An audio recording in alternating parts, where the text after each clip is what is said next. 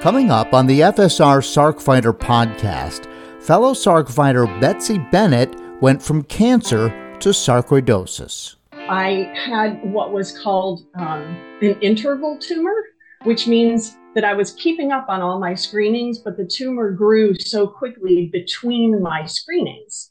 She just couldn't get a break. And they found the great news was no metastatic disease, but they found what they were afraid was just what they call a new primary cancer in my lung.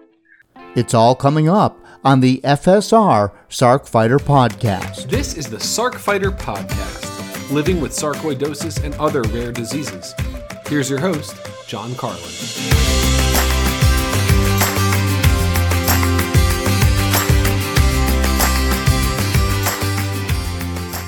Hi and welcome. This is episode 86 of the FSR Sarc Fighter podcast. I'm your host, John Carlin, and this is April of 2023. And this year, the theme of Sarcoidosis Awareness Month, which is this month, is Stand Up for Sarc. Please listen to episode 84 to hear how you can participate and let the world know about sarcoidosis. I interviewed some members of the staff, and we talked about all the fun things that are going on this month. Some great pictures people are sending in, posing like a superhero in their sarcoidosis outfits, holding up signs, doing videos, and taking steps for Sarc. And all the information is back there in episode 84. And you know what? Even if it gets beyond April, it's okay. All right? So let's just keep it going and let the world know about sarcoidosis. This episode is brought to you by Kindevent Sciences. Kindevent Sciences is researching a potential new drug for sarcoidosis called namilumab, which inhibits one of the key proteins believed to be responsible for granuloma formation and persistence in sarcoidosis. And I would invite you to go back and listen to episode 69 of the FSR Sarc Fighter podcast, where Kindevent CEO Bill Gerhardt and their Director of Patient Advocacy, Rainey Rogers, discuss the status of namilumab and also tell you how you can get involved as a sarcoidosis patient and participate in now their phase 2 clinical trial, which is called Resolve Lung. And I've got a link in the show notes, but they are still recruiting people to participate in this clinical trial, and it is so important that those of us in the community step up and participate in these trials, and they make it as easy as they possibly can for you to do that, and of course safe. So just go ahead and take a look at it and see if that is something that you think you might be able to participate in. And I got to tell you, this drug, namilumab, is showing great promise so far. So let's all get involved and let's help them move the needle and see if we can't get a drug approved for treating sarcoidosis, and that's Kindevent Sciences. Also, I got to tell you, the Foundation for Sarcoidosis Research is proud to host the inaugural Sarcoidosis Crystal Awards Gala, celebrating connections, collaboration, and catalyzing research. It'll be on May 24th in Washington, D.C. It is a big evening. The gala will be bringing together the Sarc community for an evening celebrating clinicians, researchers, and advocates from all around the world who are leading the charge to advance sarcoidosis research and carve the path towards better treatments and a cure.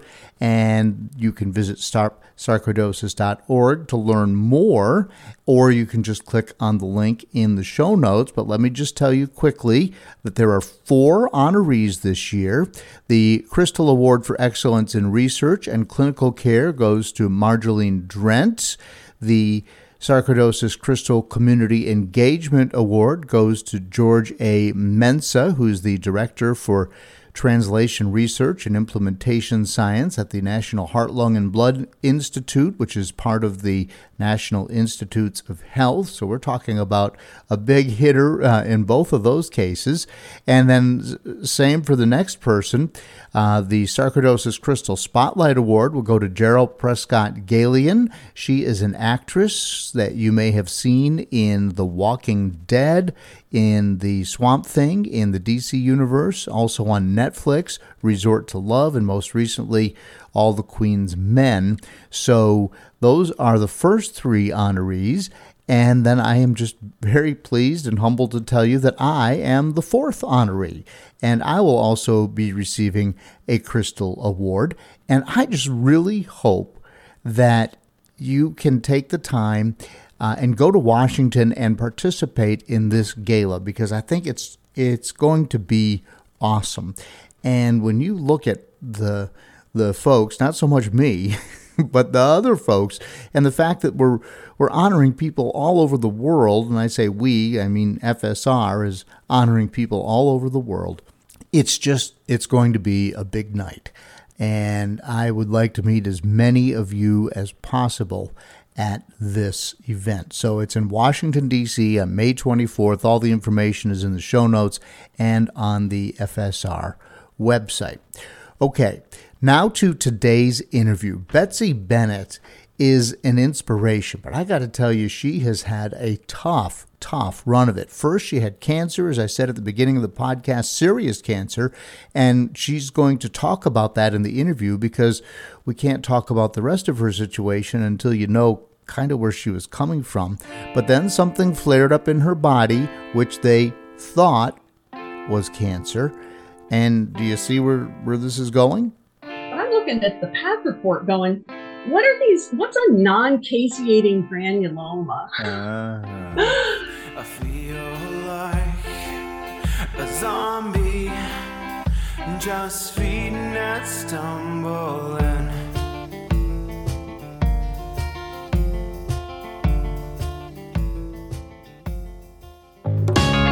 Hi, I hope you're enjoying the Sarcfighter podcast.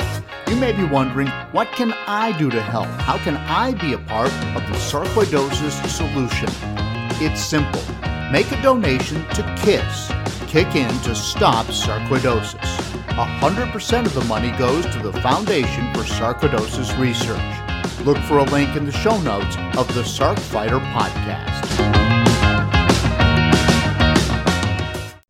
Welcome back to the Sarcfighter podcast. Joining me now is Betsy Bennett, and Betsy is a fellow Sarcfighter who also has some professional advice for us today. Betsy, welcome to the podcast. Thank you. So you, how long have you had sarcoidosis? Well, that's a really good question that I know that many of your listeners have experienced. I'm not sure. I know when I was diagnosed was just a little over a year ago. I had surgery for lung cancer. Never smoker. All you people out there, particularly women in their 50s, I learned this, that it's a fast growing form of cancer, lung cancer in never smoker women. So anyway, I had surgery for that, and I was really lucky that they found it, because it's a weird story. Forgive me if I'm going off, but I was diagnosed with breast cancer in 2019. I had what was called an interval tumor, which means that I was keeping up on all my screenings, but the tumor grew so quickly between my screenings. So just kind of shows you, like, women don't put off their mammograms. I mean, and I didn't put mine off, but I think that's what saved my life, that I didn't put it off. Anyway, my particular cancer, they give you chemo first and surgery second. So I had many months of chemotherapy, then I had a double mastectomy, and then my chemotherapy continued for like an entire year. And by that time we were into COVID, the very beginning of COVID. And I was done. They proclaimed me what's called a complete responder, meaning that by the time they did my surgery, there was no tumor left. So there was no evidence of cancer in my lymph nodes. I mean, it was like the best news you could have. Mm-hmm. And so once they dismiss you from cancer treatment, then you're seen quarterly. So I was seen, I finished up in April, was seen over the summer, and my blood values looked abnormal. And then the next time they checked, they were worse and worse. And so this led to Christmas of 2020. I had PET scans, the whole thing. And they found the great news was no metastatic disease, but they found what they were afraid was just what they call a new primary cancer in my lung. So I was like, are you kidding? Like, I just couldn't, you Right. can't even wrap your mind around it. Yeah, you just survived breast cancer, and now they're finding something new, not related. Right, exactly. So anyway, that's why I say breast cancer saved my life, because if I had not had breast cancer, there's no way. I mean, I wasn't having any symptoms. There was, there was nothing. I got lucky. So they said, listen, the kind of cancer this looks like seems to be a slow grower, if that's even what it is at all. So we just want to watch it. So then we're into 2021, right? And remember that time kind of in spring, early summer 2021, where everyone thought that the COVID vaccine was going to keep you complete, like you would never get COVID. Right. And remember, we just had a little bit of time before very that small summer. Yep. Yes. So during that time, I, of course, dropped my mask like other vaccinated people did when I was around other vaccinated people. And in early June, I started having these episodes where I would just like almost fall. I'd be out walking and my legs would just kind of crumble. And it turned out that I was having these like bouts of like my blood pressure would just drop. And then soon after that, I was struck with just crazy fatigue. Like in all of your Sarc fighter listeners will know what that fatigue is like. Yeah. I thought maybe I had some kind of long COVID, even though I had never had symptoms. I just didn't know what it was, but I couldn't get out from under that fatigue. But of course, my doctors were kind of like, oh yeah, that's too bad, but we got to watch this thing in your lung, So I wasn't kind of really worked up for that fatigue. And I found that I could manage it kind of. So then in the fall of 2021, I finally had a lung biopsy. Yes, it was cancer. And they said, and yes, it is the slow growing type. So we don't have to ruin your holidays. Okay. Why don't we schedule you for the first of the year? So that was early 2022. But this is not sarcoidosis yet. This is still cancer. This is all right. This is all cancer and this weird fatigue that seemed to come out of nowhere. Okay. So then I get the results from the lung, when they could finally do a full path after they had taken out this chunk of my lung. And it was like all this kind of celebratory news. Like the thoracic surgeon was like, this is literally the smallest lung cancer I've ever removed. We got this so early. No evidence of anything in your lymph nodes. But I'm looking at the path report going, what are these? What's a non-caseating granuloma? And he said, well, probably means you have sarcoidosis. And that's going to mean an ongoing diagnostic challenge for us because we're going to be monitoring your lungs. And now we're not going to know what's sarcoid, what's cancer. But no one said anything to me about really like, and then I went home and read about it, and I read, and I felt so validated when I've heard, I'm sure what many of your, I know many of your listeners have experiences. When you first read about it, it's like, oh, it's nothing. Lots of people have it and they don't even know they have it, right. And I'm kind of like, and I'm feeling better after my surgery. And I'm thinking, oh, okay, well, I'm one of those people. My fatigue seems to have resolved.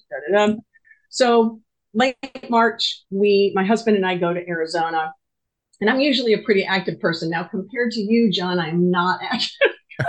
I've never run a marathon, all that. But by my standards on that, I mean, I like to kayak and hike and this. That's so we went to Arizona to do all these things. And we were in day 3 of it. And I just woke up one morning and the fatigue was I was like pinned to my bed, shortness of breath. I mean, in retrospect, I'm like, okay, I'm having a flare. Yeah. So we kind of cobbled through the rest of our vacation with me sitting more than walking. And when we came back, I made an appointment with my pulmonologist, and I said, what? And he was like, oh yeah. And then he told me, Um, if this continues, we're going to have a problem because you have not one, but two cancers that you're at risk for recurrence.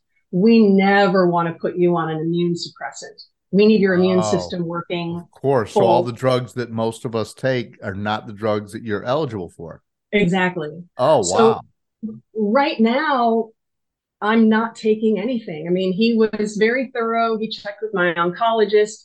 She said, yep, that's right. Nothing. Absolutely no prednisone, no, nothing. So I've basically, since that time, just kind of gone through these periods where sometimes I feel pretty well. Like right now, I feel pretty well. But then, like, I had a pretty bad flare all December and January. It just took me 8 weeks to kind of climb out of that. And right now, my major symptom is just this, like, I'm going to say intermittent. When it strikes, it lasts a long time. But these kind of flares where my main symptom is I have a little bit of a cough, and I just can't. I can't even cook. You know, I sit I have to sit at the counter to chop my vegetables. Like, you know what this is. You Sure. have it. Yeah. So that's kind of where I am. And then unfortunately, I'll stop, my story's going on forever. In January, they did my year follow-up for my lung cancer. For the lung cancer. And they found a new lesion in the other lung. And so that's just in the last 2 months? Yes. So they think it's like inflammatory, in other words, that it could be related to sarcoid. But because of my cancer history, they can't be sure. So I'm having another scan in 3 weeks. So. That's just like the worst trifecta ever, right? I know, and I struggle with this, holding these two absolutely opposing feelings of, like, I'm the unluckiest person in the world, and yet I'm the lucky person. I mean, I'm alive. Neither cancer has spread. I have healthcare coverage. Right. I have friends and family who love me and take care of me. So it's so. You're living. Yeah, you're living a blessed life. Yes. You've been diagnosed because of something bad that happened. So there's a yin to every yang, it seems like, here for you. 100%. 100%. So, and where do you live? I live in Raleigh, North Carolina. Raleigh, North Carolina. Yeah. And how's your weather down there? Here in Virginia today, it's the cold winter has come back. Same here. It's so weird to look out at, because I'm looking at the camera, but just beyond is a window out of my office, and everything is this, beautiful fresh green, and it's like 30 some degrees outside. So it's a little strange. Yeah, just for listeners, this is March 15th of 2023, and we've just been, I don't know, the Northeast is getting pounded, the West Coast is getting pounded, so maybe we should be counting our blessings like Betsy is here. But and so let's talk about your family life. You're married, you have children, so you've got what's going on with you in your personal life? So I have been married for 31 years. My husband is a urologist, which has been such a blessing throughout this. Not that he has, expertise in the areas of the body that I'm having trouble, but it's just wonderful to have my partner. I don't know. He's seen, he obviously, he sees patients with prostate cancer, and then he sees patients with lots of sort of less life-threatening things. But it is wonderful to be so close to someone who, and I'm not trying to be dramatic here, but he's seen a lot of human suffering, and he's very understanding of what that looks like, So yeah, he's 100% a blessing. And he can also talk medical ease with my with my providers, which is nice. And then I have two daughters who are, grown and flown. I've got a 28-year-old in Chicago and a 25-year-old in New York City. So, okay. All right. yeah. Grown and flown. Yeah. Well, and you yourself are a PhD. You're a clinical psychologist. Mm-hmm. So when you're just out there helping people, and I'm going to get some advice from you for SARC patients, but what does that look like in terms of your job description and what you do? So I do a little bit of a bunch of things. Of course, now when I'm feeling well enough to work, I teach part-time at University of North Carolina. And I sometimes do like behavioral research for pharmaceutical clients. So, when they're looking at, questions of, quality of life and things like that, they might hire me to help with their papers or whatever. Got it. And then I also work typically for pharmaceutical companies or their agencies developing things to put on their websites or emails or even sometimes social media that is in support of certain patient groups. So the industry jargon would be that I work on unbranded initiatives, meaning I don't work on the stuff that says, ask your doctor about such and such today. Sure. Right. Right. Like the commercials on the Today Show. Exactly. Right. Exactly. My stuff would be more like maybe Biogen. I'm just using that as an example, mm-hmm. is creating a website for patients with a certain disease that they make drugs for. Mm-hmm. They might often have a website that is just basically for information and support. So they would hire a medical person to write the medical education part, but they would hire me to write things around, how might this disease affect your marriage? What happens when you lose friends when you're diagnosed with this, that, or the other? Okay. And so I interview a lot of patients and find out about those things in the specific context of the disease, and then help the ad agency create stuff that will be supportive and helpful for patients. Got it. All right.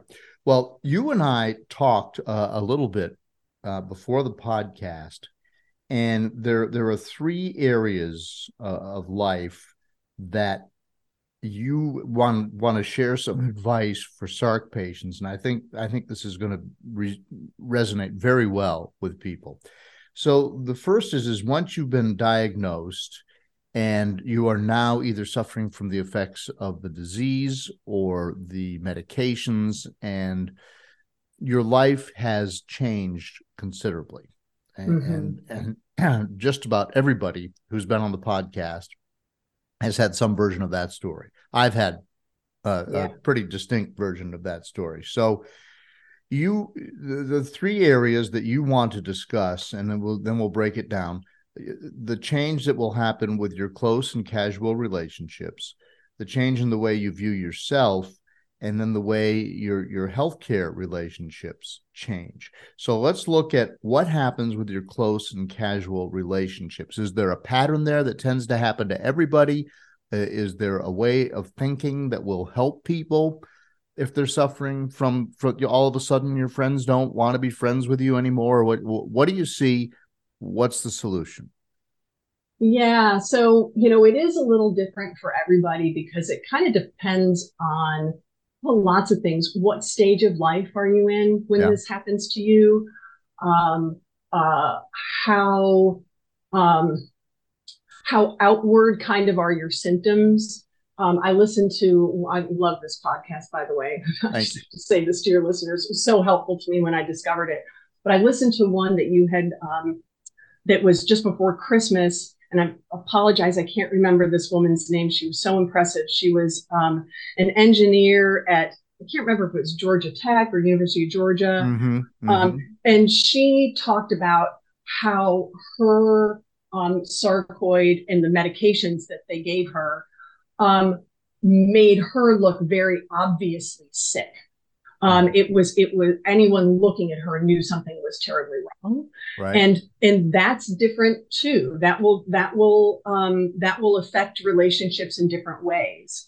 And I experience that now. So for instance, when I was going through chemotherapy, I didn't even wear a wig. It was the middle of summer. It was too hot. I was bald. And anyone, anywhere could see that I was underweight and bald, you know? But now you look at me, I look like a 59-year-old woman, which I am, Right. you know, like you'd have no idea that anything's wrong with me. And so there are all these different variables, I guess is what I'm getting at, in terms of how strangers react to you, casual friends react to you, and sometimes your close relationships will change, but that sort of depends on the character and quality of those relationships. Mm-hmm. So yeah, like one of the things that I've done when I feel well, and I'm kind of just getting back to it, is I started this YouTube channel where I try to like do these little short videos, sort of giving people some ideas for how to approach these problems. So for instance, one of the common things that many of your listeners might be familiar with is the like, well, you look fine, right? You know, right. Or you sound great, you know, and like I'm pinned in my bed. Like, right. Well, I'm glad I sound great because I can't move, right. You know, and like, how do you handle that? How do you cope with that? Right. Yeah. How do you cope with that? And it's kind of a multi-layered approach. So like one of the first things that I would say is, number one, if that feels bad to you, and I would say for me, it felt bad. It feels bad when that happens. If that feels bad to you, it is okay to feel angry, to feel alone, whatever those bad feelings are for you, and like identify them. Don't be ashamed of them. Don't say back to yourself, or if you do, say, forget it. You should be grateful you have friends or whatever. No, that it feels bad when someone says that to you, or like what you and I were talking about. Hey, stay positive. Or right. I've had people say to me like, how do you stay so positive? And I'll think, am I positive? Am I positive? Because I feel like crap and I don't know what I'm going to see tomorrow, right? Right. Like, I don't know where you're getting positive from, but thanks. So there's that accepting that it's going to feel bad. And then kind of the next step is this, sort of like, what does this person mean to me? You know, so if it's a person who is close to you and you want to maintain like an authentic relationship with them, you want that relationship to be good, I would say it's imperative that you share how you feel. And that might be as little as, you know what, I'm so sorry that didn't feel good. And let me, and I'm sure you didn't mean it to not feel good, but like for me, that would sound like, that just feels like pressure to me. Mm-hmm. I'm using all my energy to just keep going. And then to feel like I have to be positive on top of it. I just don't have it. Can you see that? And then that person hopefully would say, oh my gosh, I didn't think of it that way. Yeah, they're probably just trying to be encouraging. Yeah, they're trying to. And people don't know what to say in that situation. They want to say something nice. They want to say something nice. They don't want to come to your house and say, wow, you look like crap. Right. And so that's a conversation for a close relationship where then the person can say back to you, oh, I thought I was being helpful. And then you can say, I know I didn't want to, I don't want you to feel bad. I'm trying to help you understand what it's like to be me right now. And then the relationship's closer because now you understand each other better. And then if sort of the last possibility is if the person is like, you were never that close and, or maybe you don't know them at all. And, to kind of, thank you and change this topic, it's not worth your energy kind of. what do you tell yourself in that situation? So now you've got an awkward situation with a friend on top of you're not feeling great, and you're not going to get the friend to do, the conversation that you suggest. Now you've got the additional grief of having a problem with a friend. So what do you tell yourself in that situation? How do you counsel your own self? Well, I always start with feel what you're going to feel. And I'm going to start this piece of advice with the fact that until recently, huge hypocrite, what I'm going to say. So I'm going to say you should try to journal every day. Mm-hmm. And the whole time I was in chemo, and I couldn't write post-surgery, but even I could have dictated into a phone and I didn't. Right. I didn't journal at all. I couldn't do it. But the first of this year, I finally was like, you know what? You have got to start. And not that there's anything magical about a journal, but it makes you face your thoughts and your feelings. Mm-hmm. So to be able to still love yourself and have compassion for yourself, like, of course that feels bad. You tried to bring something up with a friend and it didn't go well, and now you feel lonelier than ever. Like, sort of almost like, God, give yourself a hug. It's what you deserve to have compassion for yourself in that. So that's number one. Then number two, once you give yourself enough time for that, it's also okay to think things like, you know what? My friend's probably got his or her own issues around illness, in my case, end of life, and maybe I need to give them time to, if they choose, and I hope they will, to process that. Uh-huh. It could get better. It doesn't necessarily mean it's a forever thing that this illness drives a wedge. It might be that this person can come around. And if they don't, it's another one of those, and you and I talked about this, the grief that comes with illness. There's so many things that we grieve, and sometimes it's relationships, and that sucks. Yeah. But I would rather grieve a relationship than sort of be a false self when I'm already exhausted from just trying to live. Right. So you just got to basically tell yourself it's okay, recognize it for what it is, use the journaling as because it's cathartic. Mm-hmm. Yeah. Because it just, like, after you write it down and after you recognize it and acknowledge it, it makes it easier to deal with. And even there may not be a therapist or somebody that you can talk to, but after you write it out, that just makes you feel better. I don't journal. Do most people journal? I don't know if most people journal. I mean, I know a lot of people do. Mostly women that I know who do it. Yeah, I guess that's probably true. I think that the thing that finally got me going was, reading about people who did it. Mm-hmm. And of course, there's a whole body of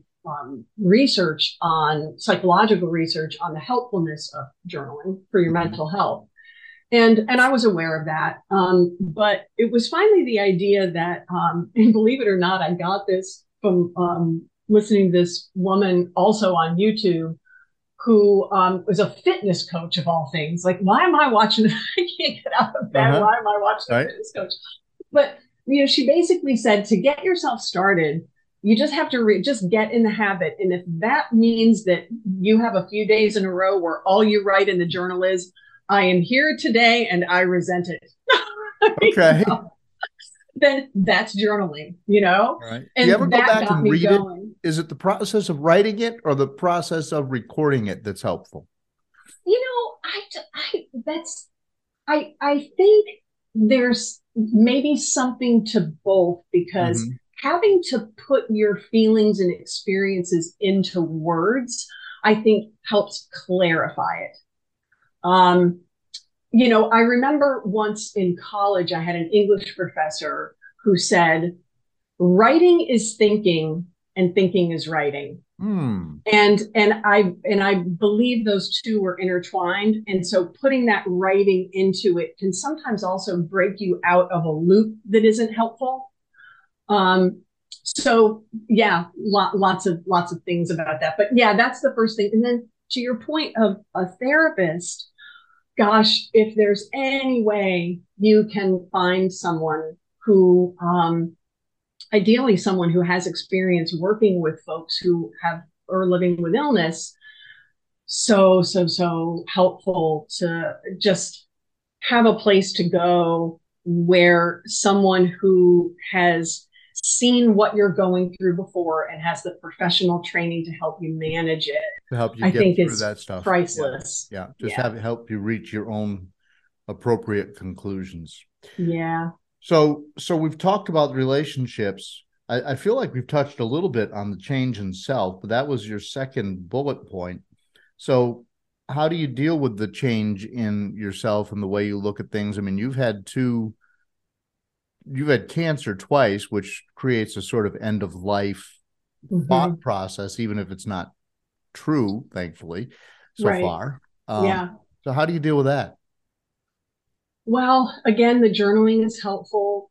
Also, anything that you can do to help and this is actually going to lead into the healthcare provider relationship bit. Right. Anything that you can do to help yourself listen to your body. And I feel like this is so important in autoimmune illness. And I guess there's some debate even about whether sarcoid is autoimmune. I'm not sure, but I'm going to call it that. We go with that for the most part. Okay. That basically, big picture, inflammation is happening in all these kind of ways that we don't understand.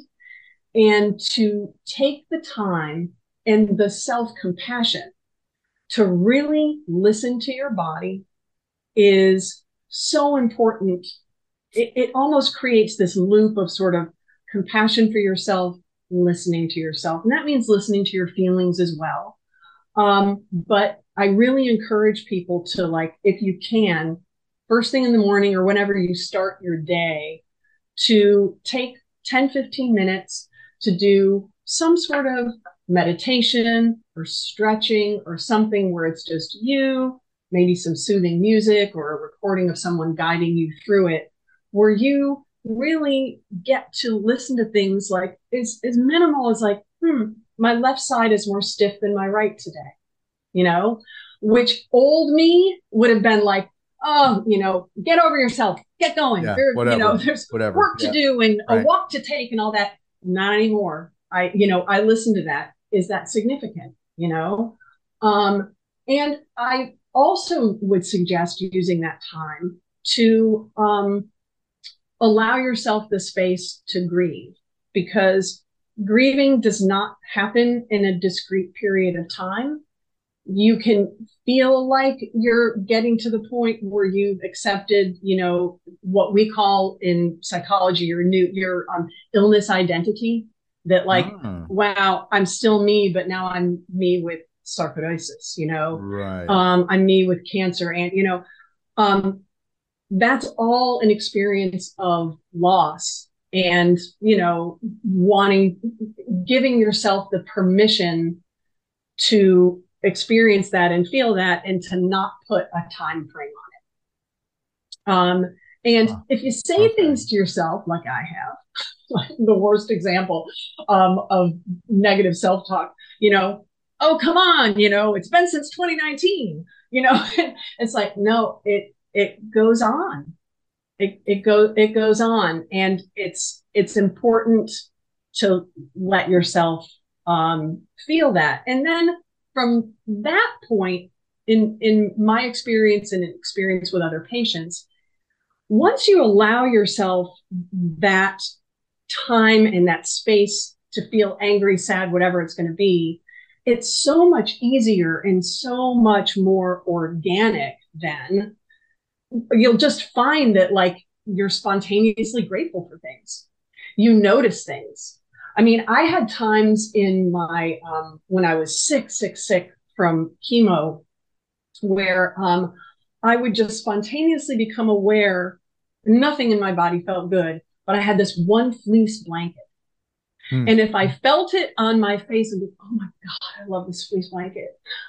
And it was just this temporary reprieve, you know? Right. And right. I feel like those moments are so much more likely to come to you when you're kind to yourself and you let yourself be pissed off about what happened to you. Right. You know? Right. It's not Right. fair. Yeah, it's not. For me, I can remember, I mean, I like all this outdoors stuff. Yeah. But you get up in the morning, and if you get up early enough in the morning, the birds are singing. And, I've always kind of, noticed that passively as I was walking to the car, but that became an end unto itself for me for a while. When I was really, it's same thing with chemo and all that, and I was just really low and no energy and didn't have a relationship with the person I saw in the mirror because my face was twice its normal size from the prednisone and all those things. And just something as simple as the birds singing and noticing it and being able to be in that moment, that helped me. It really did. Yeah. I'm feeling pretty good today. And now that sounds a little, I don't know. I probably wouldn't notice the birds as much today if I walked outside. But at the time, it was a big deal. And when I do notice them now, I have to tell myself there was a time that was really important. It's probably still important. And why don't you just stop and sip your coffee and listen to the birds for a couple of minutes here? Yeah, yeah. We are talking to Betsy Bennett, a fellow Sarc fighter, and she is also a clinical psychologist who's now, she's talked about herself, but Betsy, I appreciate the advice you're sharing. We've talked about how to handle relationships once you get sick, how you kind of deal with some of the more interfacing problems that you have. But another thing that really happens, and I am very curious to hear what you have to say about this, is your healthcare relationships, because I've had at least one that went really sour during my journey with sarcoidosis. So what happens with healthcare relationships that you think it's one of the most important things we have to talk about? Yeah, so help keep me in track here because my mind isn't that great. I'm going to talk about two things. Once again, the close and not so close. Okay. So, when you and I talked before, we did talk about a healthcare relationship where I was so glad that you got out of that. I know you were glad too. But I also want to talk about, or before we get to sort of your main doctors and what that relationship looks like and how that changes when you're basically like a chronically ill person, is the other staff who interact with you. Man, I've been in the hospital a lot, and I have had wonderful people drawing my blood, administering my chemo, changing my bedpan, putting the catheter in, you name it. But I've also had people who are not nice. Yeah. Or, just really, you're like, oh my gosh, you're in the wrong business. And when they give, and you might get, unwanted advice, just like sometimes we get unwanted advice from people that we know personally.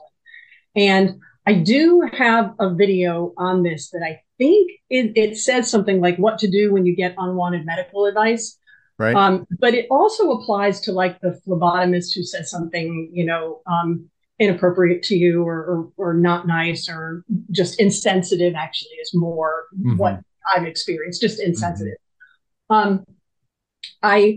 They're kind of, it's sort of like 3 steps, so the person says something to you like, well, you just need to suck it up, and I've heard that. You just need to suck it up. Yeah. Oh, God, really? Really? Whatever. And, part of me wants to say, really? Are you really telling me that? But this sort of efficient way, and I'm all about efficiency because I've had so much fatigue. I never want to spend energy where it's not worth it. So I start with, I reflect it back to them. Yeah, sounds like you think I should get a little bit tougher. And then sometimes that even they'll be like, oh no, I didn't mean it that way. But they'll go, yeah, you got to be tough if you're sick. And then the second thing is, well, you know what? You let them know that somehow you've taken that on board. Well, thank you. Thank you for that. And then you immediately start talking about them.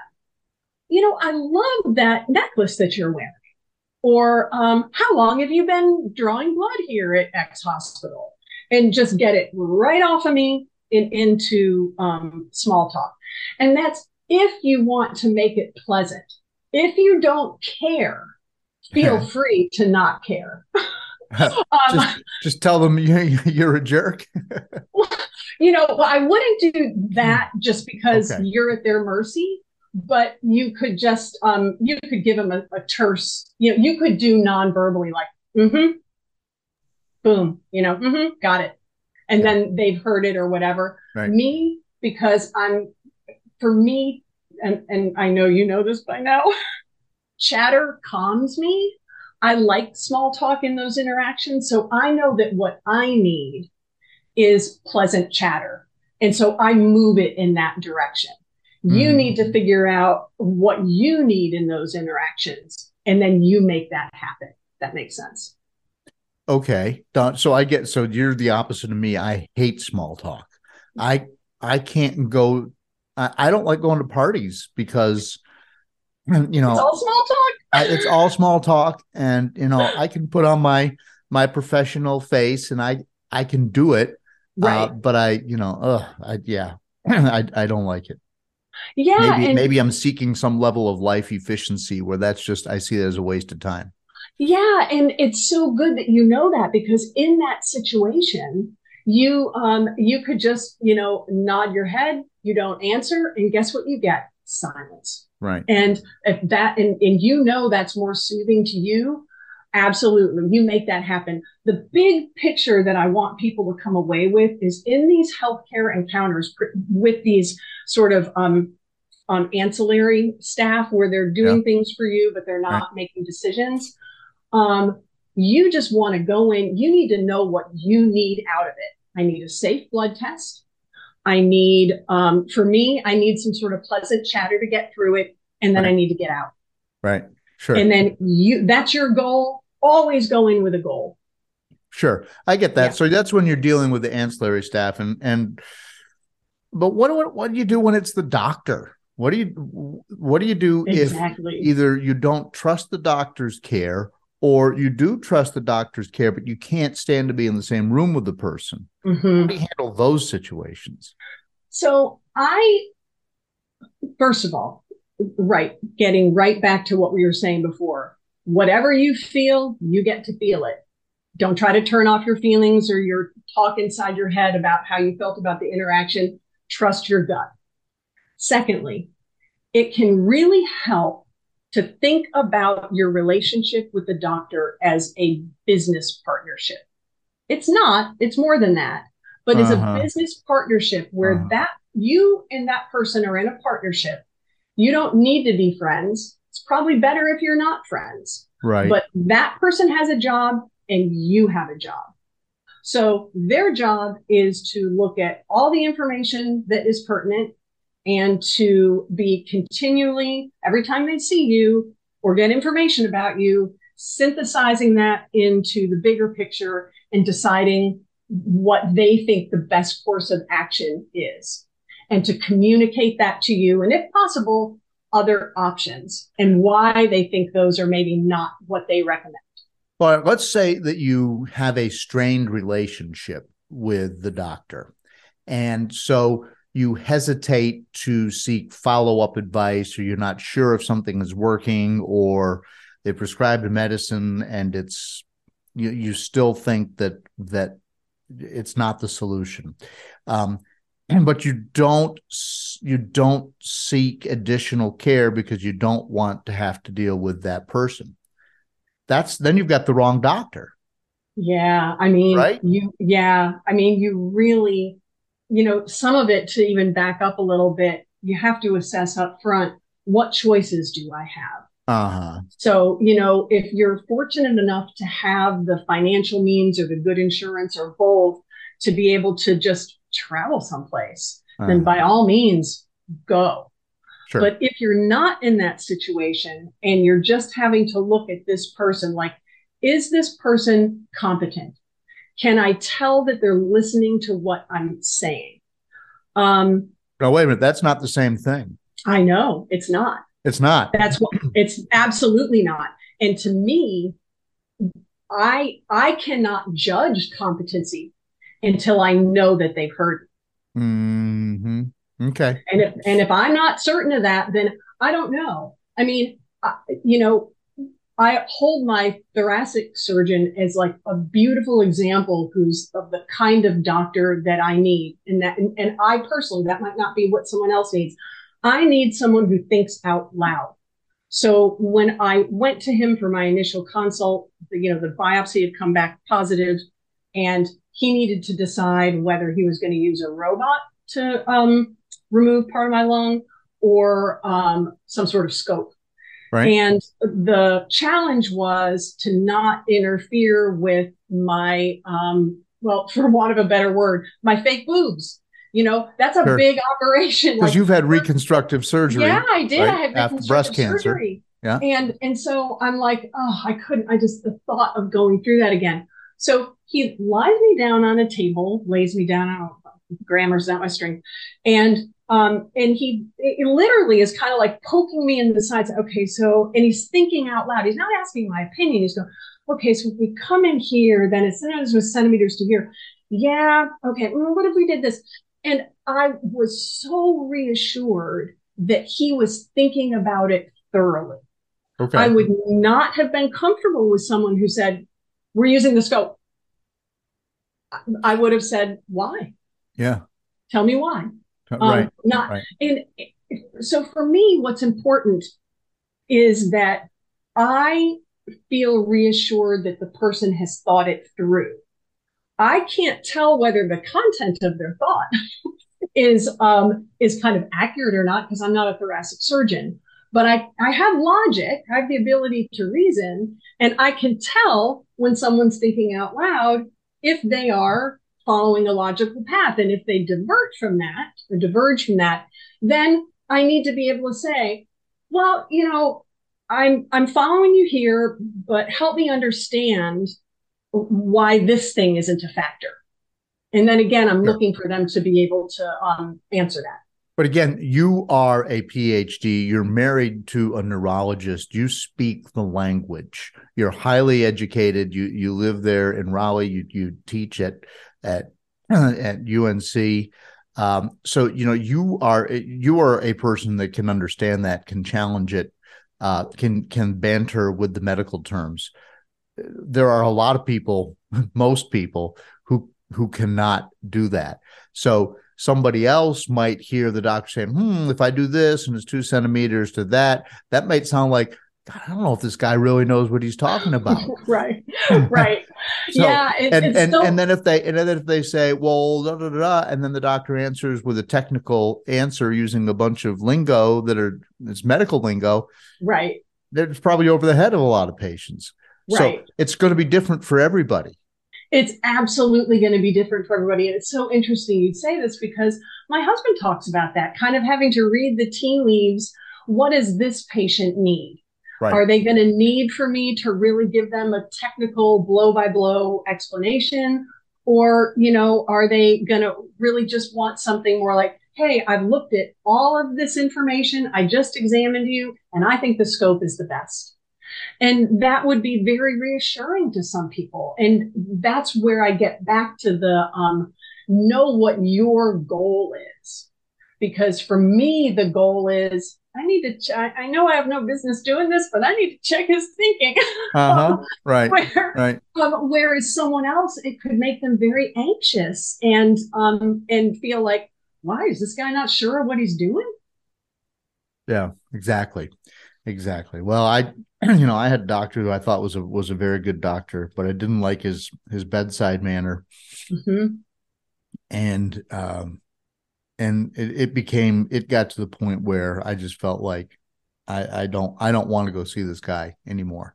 That's right. That's right. And I fortunately I had options. Mm-hmm. So yeah. And this gets back to the, just one other thing I wanted to add, getting back to the listening to your body very carefully. Mm-hmm. You want to be able to, one thing that I've done in the past, and this has to do with, I think, knowing my husband and knowing sometimes the pressure, even though it's illogical with something that's essentially incurable, right? But this pressure that he feels to solve whatever problem is brought into him. He's a problem solver. So men tend to be that way. Yeah. And especially a neurologist, I'm sure. Yeah. So, I will now, and I'm not saying everyone should do this. This is just something that I do. When I have these kind of vague symptoms, and I feel like sarcoid gives you these vague symptoms. You don't know if it's related. You have no idea. Yeah. I'll often preface it to my pulmonologist with, I am not expecting you to solve this, and I don't even know if it's pertinent to my sarcoid, but I would like this to be on my record. I've been experiencing this, this, and this. What do you think? And in my experience, I see a relaxation, like, okay, she doesn't expect me to solve this. Okay, now I can think about it. Right, right. I will often give my doctor clues. Well, this feels this way and this feels this way. And, if you could take that into consideration as you're trying to figure out what's going on. Very seldom do doctors ever listen to my clues. and usually it's something that seems like it's important to a patient, but a doctor knows enough to know that it's like, no, that's not it. Or they are so locked onto their own path that they don't want other factors to go into their algorithm. So, right. So very seldom do doctors listen to my clues, but at least I feel like I need to say it and be heard. Yeah. And the thing is that I go by the philosophy of the you never know philosophy. Right. Because, having had so many unpleasant surprises over the past few years, yeah. I am very much of a mind of like, I want this in my record. And if we continue to see a pattern, then I probably am going to advocate for myself to follow it through. Yeah. We all know too many stories of a person who had a feeling about such and such, or they were experiencing, and it was dismissed, and then it turned out to be important. Right. So I even the very best of doctors there can be things going on with you that are of such low probability that your doctor can be forgiven for not wanting to mess up the track that they're on. Mm-hmm. But if it continues to happen, I think at some point you have to say, is there any way we can check X out? Because I'm continuing to notice it. And I've even said before, I just have a bad feeling about it. Yep. Yeah.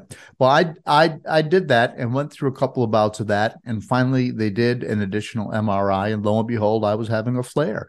The medication early on was not controlling my sarc. And because it's on my spinal cord, even a small flare can have huge irreparable results. So you're married to a neurologist, so that's urologist, by the way. Sorry. Urologist. Yes. Okay. Yes. Urologist. Okay. Well, whatever. You're married to a doctor, so I'm sure that everybody in the medical community knows that spinal cord damage is not something that can be repaired. So anytime I get additional damage, it's additional permanent damage. That's my sad story. But finally, they did do an MRI, and they discovered that, lo and behold, I was having a flare. And they, at that time, I think they upped the amount of Remicade that I was taking, which lasted for just so long before I started having liver trouble, which they, to their credit, they tracked and they discovered and found an alternate path for me. But I don't want to it's not about me. The thing I want to get to before you and I are done today is we've talked about your three major bullet points, but you have you use an interesting term called the tyranny of positivity, and you touched on it briefly, but not with the word tyranny in there. So what do you mean by the tyranny of positivity? Yeah, and I have to that say people up force front, upon you. yeah, that I wish that were my phrase, and it's not. And I've used it for so long that I can't remember where I got it Okay. from. So I want to be totally upfront that I'm not that creative. Okay. But I know what I like, and I know what resonates. Yeah, it's, I was reading. So between the time that you and I talked last week and today, I did some reading about that because I think I told you my email. I want to make a little video about it. Uh-huh. And here's here's the thing. When people tell you to stay positive, or you seem positive, or these kind of admonitions to, like, you always gotta, be up, and all that positivity means, it's important to realize that it's not your job to stay positive. It's your job to love yourself and be compassionate towards yourself and compassionate towards the people who love you. That's your job. That's literally your only job. That's it. It's not your job to be positive. So that's first thing to remember. It's not your Second job thing, to be you don't have to be positive. Nope. Is You absolutely positivity do not. is there a tie between positivity and happiness? I don't know. I don't even know. I'm at the point now where I'm like, what I would want for myself and everyone is peace, an inner peace. Inner peace. Yes. Okay. And that does not necessarily mean being positive. It might for Uh-huh. you, Uh-huh. but it might not when you feel like crap and you've just gotten bad news of an MRI and what you've been saying all along and they hadn't been listening to, Right. yeah, you know what? You get to be angry and you get to not be positive. Right. So that's number one. Number two, the person who says that is a product of our culture. And that's not to let the person off the hook who is saying something that could be ill-timed or insensitive. But a lot of times people really think they're being helpful. And the reason they think they're being helpful is that we have a narrative in our culture that we are to battle our illnesses and we are to end up victorious. And to be a good warrior, you got to stay positive. And that's all, like, our culture loves that. We love that story. What we don't really love, because it doesn't have much of a story arc or anything else, is I'm getting through today the best I can. That's my story. That's my story. So is that an American thing? You said our culture is that worldwide? If you go to India or Europe, are you going to hear the same thing, or is that an American thing? I don't know. I often hear it described in this, again, phrase that's not mine, uniquely American. But whether that's actually unique, I don't know. I don't know. But it is pervasive, absolutely pervasive. And it's and that's one of the reasons that it's hard for people to come up with something else to say, because our culture doesn't equip us to come up with other things to say. Right. It equips us with this, like, you can do it. I remember one time I was in the middle of my chemo was the worst. And someone came to visit me and she told me I looked vibrant. Vibrant? I'm freaking half dead right now. And you look half dead. You don't look vibrant. Yeah. She's trying to say something nice. Yes, and it's positivity culture. Yeah. And honestly, and I love this person, not her fault. She just really didn't know what else to say. So I would encourage people listening to don't feel like you have to jump from hurt, sarcasm, whatever, eye roll, whatever that immediate reaction is, to the stay positive. Right. Don't feel like you have to jump to this place of forgiveness. Oh, she's doing the best she can. It's okay to be angry. Let yourself have that. And then eventually, I think the more that any of us can educate ourselves about, like, this is, culture, they talk about it, it's the air we breathe. Right. It's everywhere. And it's asking a lot for people to step out of that and think about, well, what might I want to hear? And that's hard if you've never been sick. Yeah. Yeah, it is. Yeah. Well, and there's a couple of schools of thought here, and this has come up tangentially before with some other people on the podcast. For instance, I end every podcast by saying, until next time, keep fighting. And it's called the Sarc Fighter Podcast, which suggests you are in a fight, you're in a battle, but you can win, which in and of itself is not telling somebody you look vibrant, but it is suggesting that you should fight the good fight and that you can win. Right. And I honestly believe that. Now, I know that in some quarters of medicine where you're looking at, and you've experienced both, and you're a psychologist, so your answer to this question is going to be very interesting to me, because you've had breast cancer and lung cancer, which can be fatal. Sarcoidosis can be fatal also, but it's not often as fatal. So most people live with some version of the crap that comes with sarcoidosis. Yeah. But when you're in an end of life situation, sometimes the worst thing you can do to somebody is say, keep fighting, because they know they've got 6 months or a year or less to live. What you want them to have is peace in the moment. Yeah. Yeah. Right? Yeah. So there's two different schools of thought there. Is it appropriate for those of us with sarcoidosis to look at a possibility of a better day-to-day life, and that's okay, or should we am I wrong to tell people to keep fighting? And whatever your answer is fine. I'm not going to stop, but whatever your answer is really thoughtful, and I would appreciate that counsel. Well, so I did a video on this very thing, and it's called "What If You're Tired of Fighting?" Okay. And my answer will not surprise you. It depends on what makes you feel good. So, for you and maybe many, many others, it feels good to be like, I'm not down, or if I'm down, I'm getting back up, that's energizing for you. And I would say that, well, then, for heaven's sakes, keep thinking that way and keep saying it, because that's working for you. I think if you are more like me, and maybe, like you said, maybe it's a product of the other diseases I've had, that to me feels like an extra job that I can't take on. Like, please don't ask me to fight. I'm so freaking tired.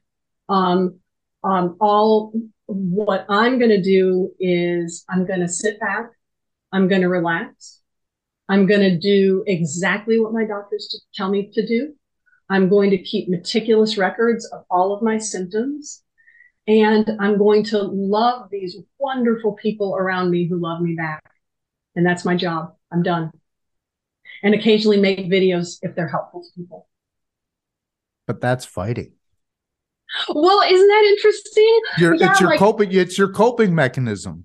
Yes. So it's not like you're doing push-ups, you're journaling, you're going to consciously be nice to people, you're going to do the things that help you get through whatever your situation is. And that that doesn't have to mean getting on your bike like I do and riding until you reach exhaustion, which is right. Maybe that's a really bad idea. I don't know. I don't know. But you're still finding, a coping mechanism is fighting, is it not? Well, it's so interesting because, and this gets all the way back to when we started talking about journaling, the power of language. It depends on what that word evokes for you. Right. So for me, and what's interesting, yours and my background is so different. You've been an athlete. I was never an athlete, ever.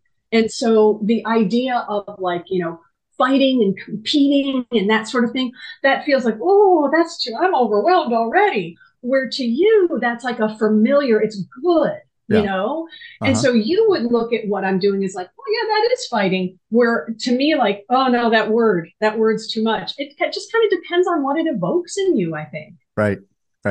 That's interesting. But it's good perspective. And I do hear what you say about this, tyranny of positivity. If I walk into the newsroom today and I've just clearly got a down look on my face, people are not going to be pleased with that.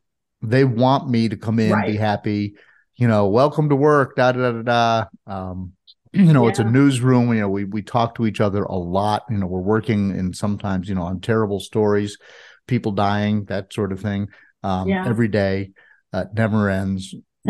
Fighting with Russia, fighting with China, all these things that are important, and yet you're expected to have a quip and be up and be positive, because especially in a leadership role, which I have to a certain extent, if I'm down, then the people around me come down, and nobody likes that so there is this culture of positivity where you're just expected to be that.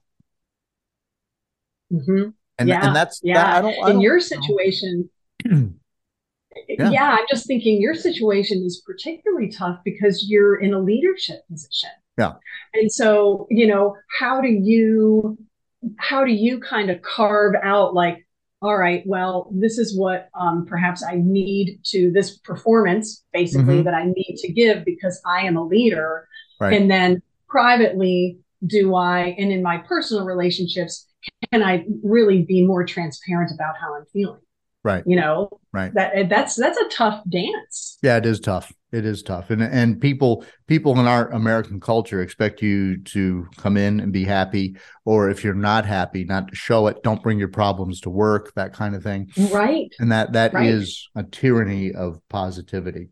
Yes. Well, before we wrap up, you've mentioned your YouTube channel a couple of times. What is it? How do people find it? So you have show notes, right? Or something like that. I do. I sure do. Yeah. I'll put a link and all that so people can find it. But you're basically giving out free clinical advice on your YouTube channel. And do you have a name for the channel? I can't remember off the top of my head. I'm sorry. It's like at Dr. Betsy Bennett or something. Okay. Is the YouTube handle.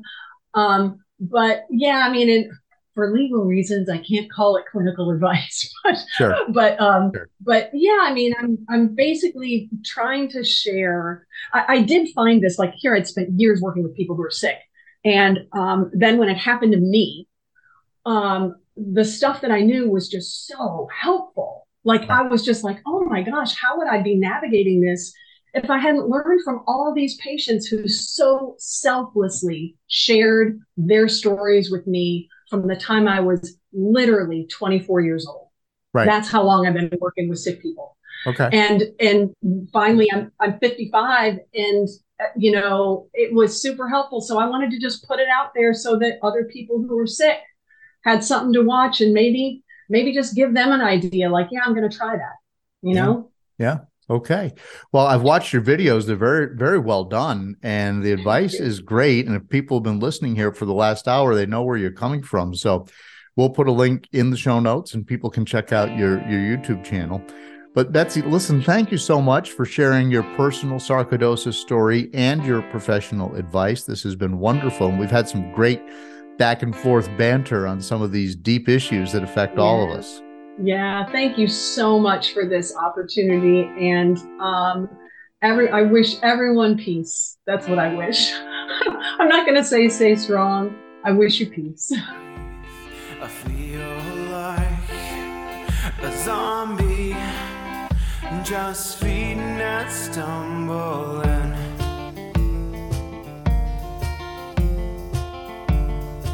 So thanks to Betsy for sharing her story and her expertise, because she does guide people through all sorts of different things when you're trying to figure out what's going on with your life. And she's started a YouTube channel, and there is a link in the show notes, and you can click on that, and for free you can get advice from Betsy. And let's give her some love and click on that channel and subscribe and hit the bell so that every time she uploads, you get a notification.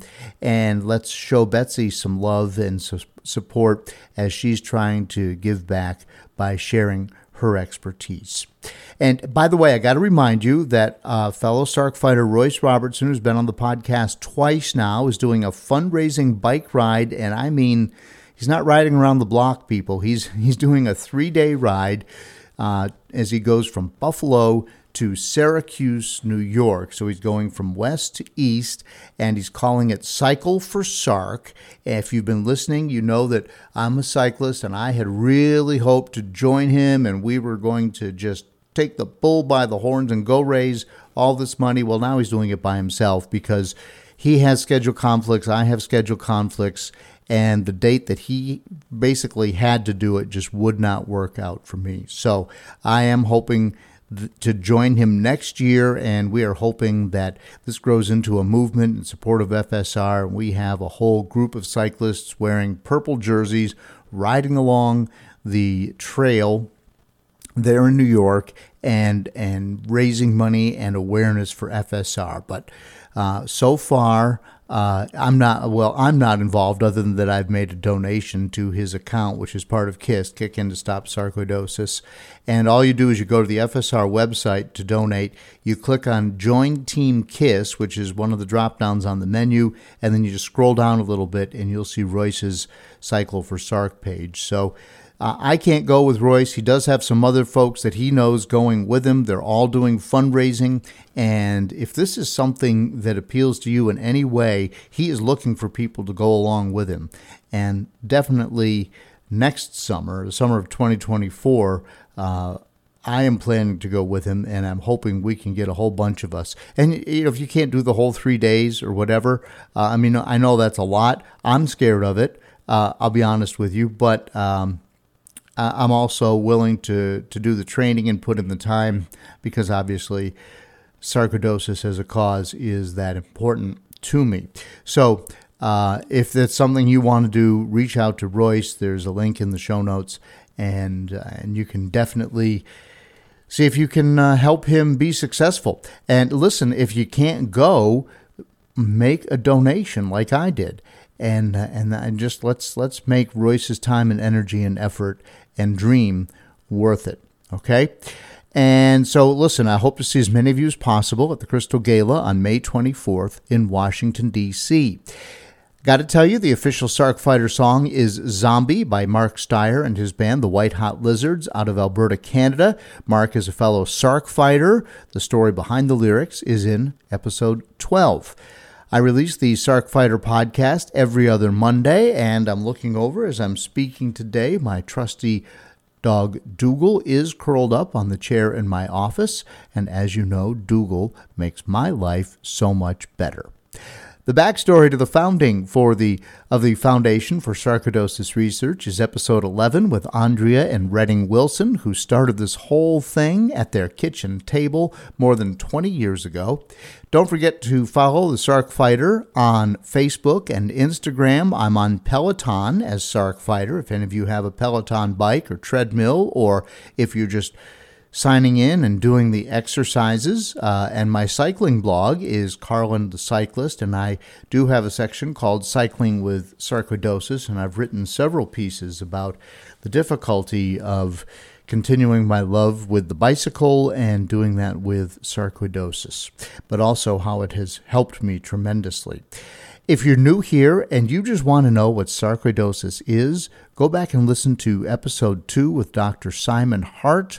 I talked to Dr. Hart, who joined me from the UK, about all the basic stuff that I didn't know and that I feel like most people don't know when they're first told that they have sarcoidosis. What is it? How's it get in the body? What's his best guess at the cause of sarcoidosis? Of course, nobody knows. How long will it be before we start finding cures? Those types of things, and what's actually going on in your body at the cellular level that's making these cells attack normally healthy parts of our body, our lungs, our heart, our nervous system, you name it, right? So that's all back there in episode 2. My story is episode 1. And if you want to contact me, and a lot of people do, I'm always so pleased, send me an email, carlinagency@gmail.com. There's a link in the show notes, and let me know if you'd like to be on the podcast. I am now booking through the middle part of 2023, and I'm looking for some folks who want to share their story. So let me know if you're interested. I do appreciate all of your interest in the Sarcofighter podcast. I look at the numbers of downloads. They're still going up. We are well over 50,000 downloads now, on the closer to 60,000 side. And it just blows me away. It just really does. So, and let's continue to make this podcast more effective. And it does help me reach more people and grow the show. If you get that link and share it on your social media, if you like it, just tell one person. And then, of course, when you go to your phone or wherever you get your podcast, don't forget to click that follow button so that new podcasts are downloaded automatically. And please, please, please give the show a nice review on Apple Podcasts or wherever you get your downloads. Thanks for listening, and until next time, keep fighting. Learn to suffer, you feel pain someday. Learn endurance, your strength will fade away. Dead man walking, trying to keep up the pace.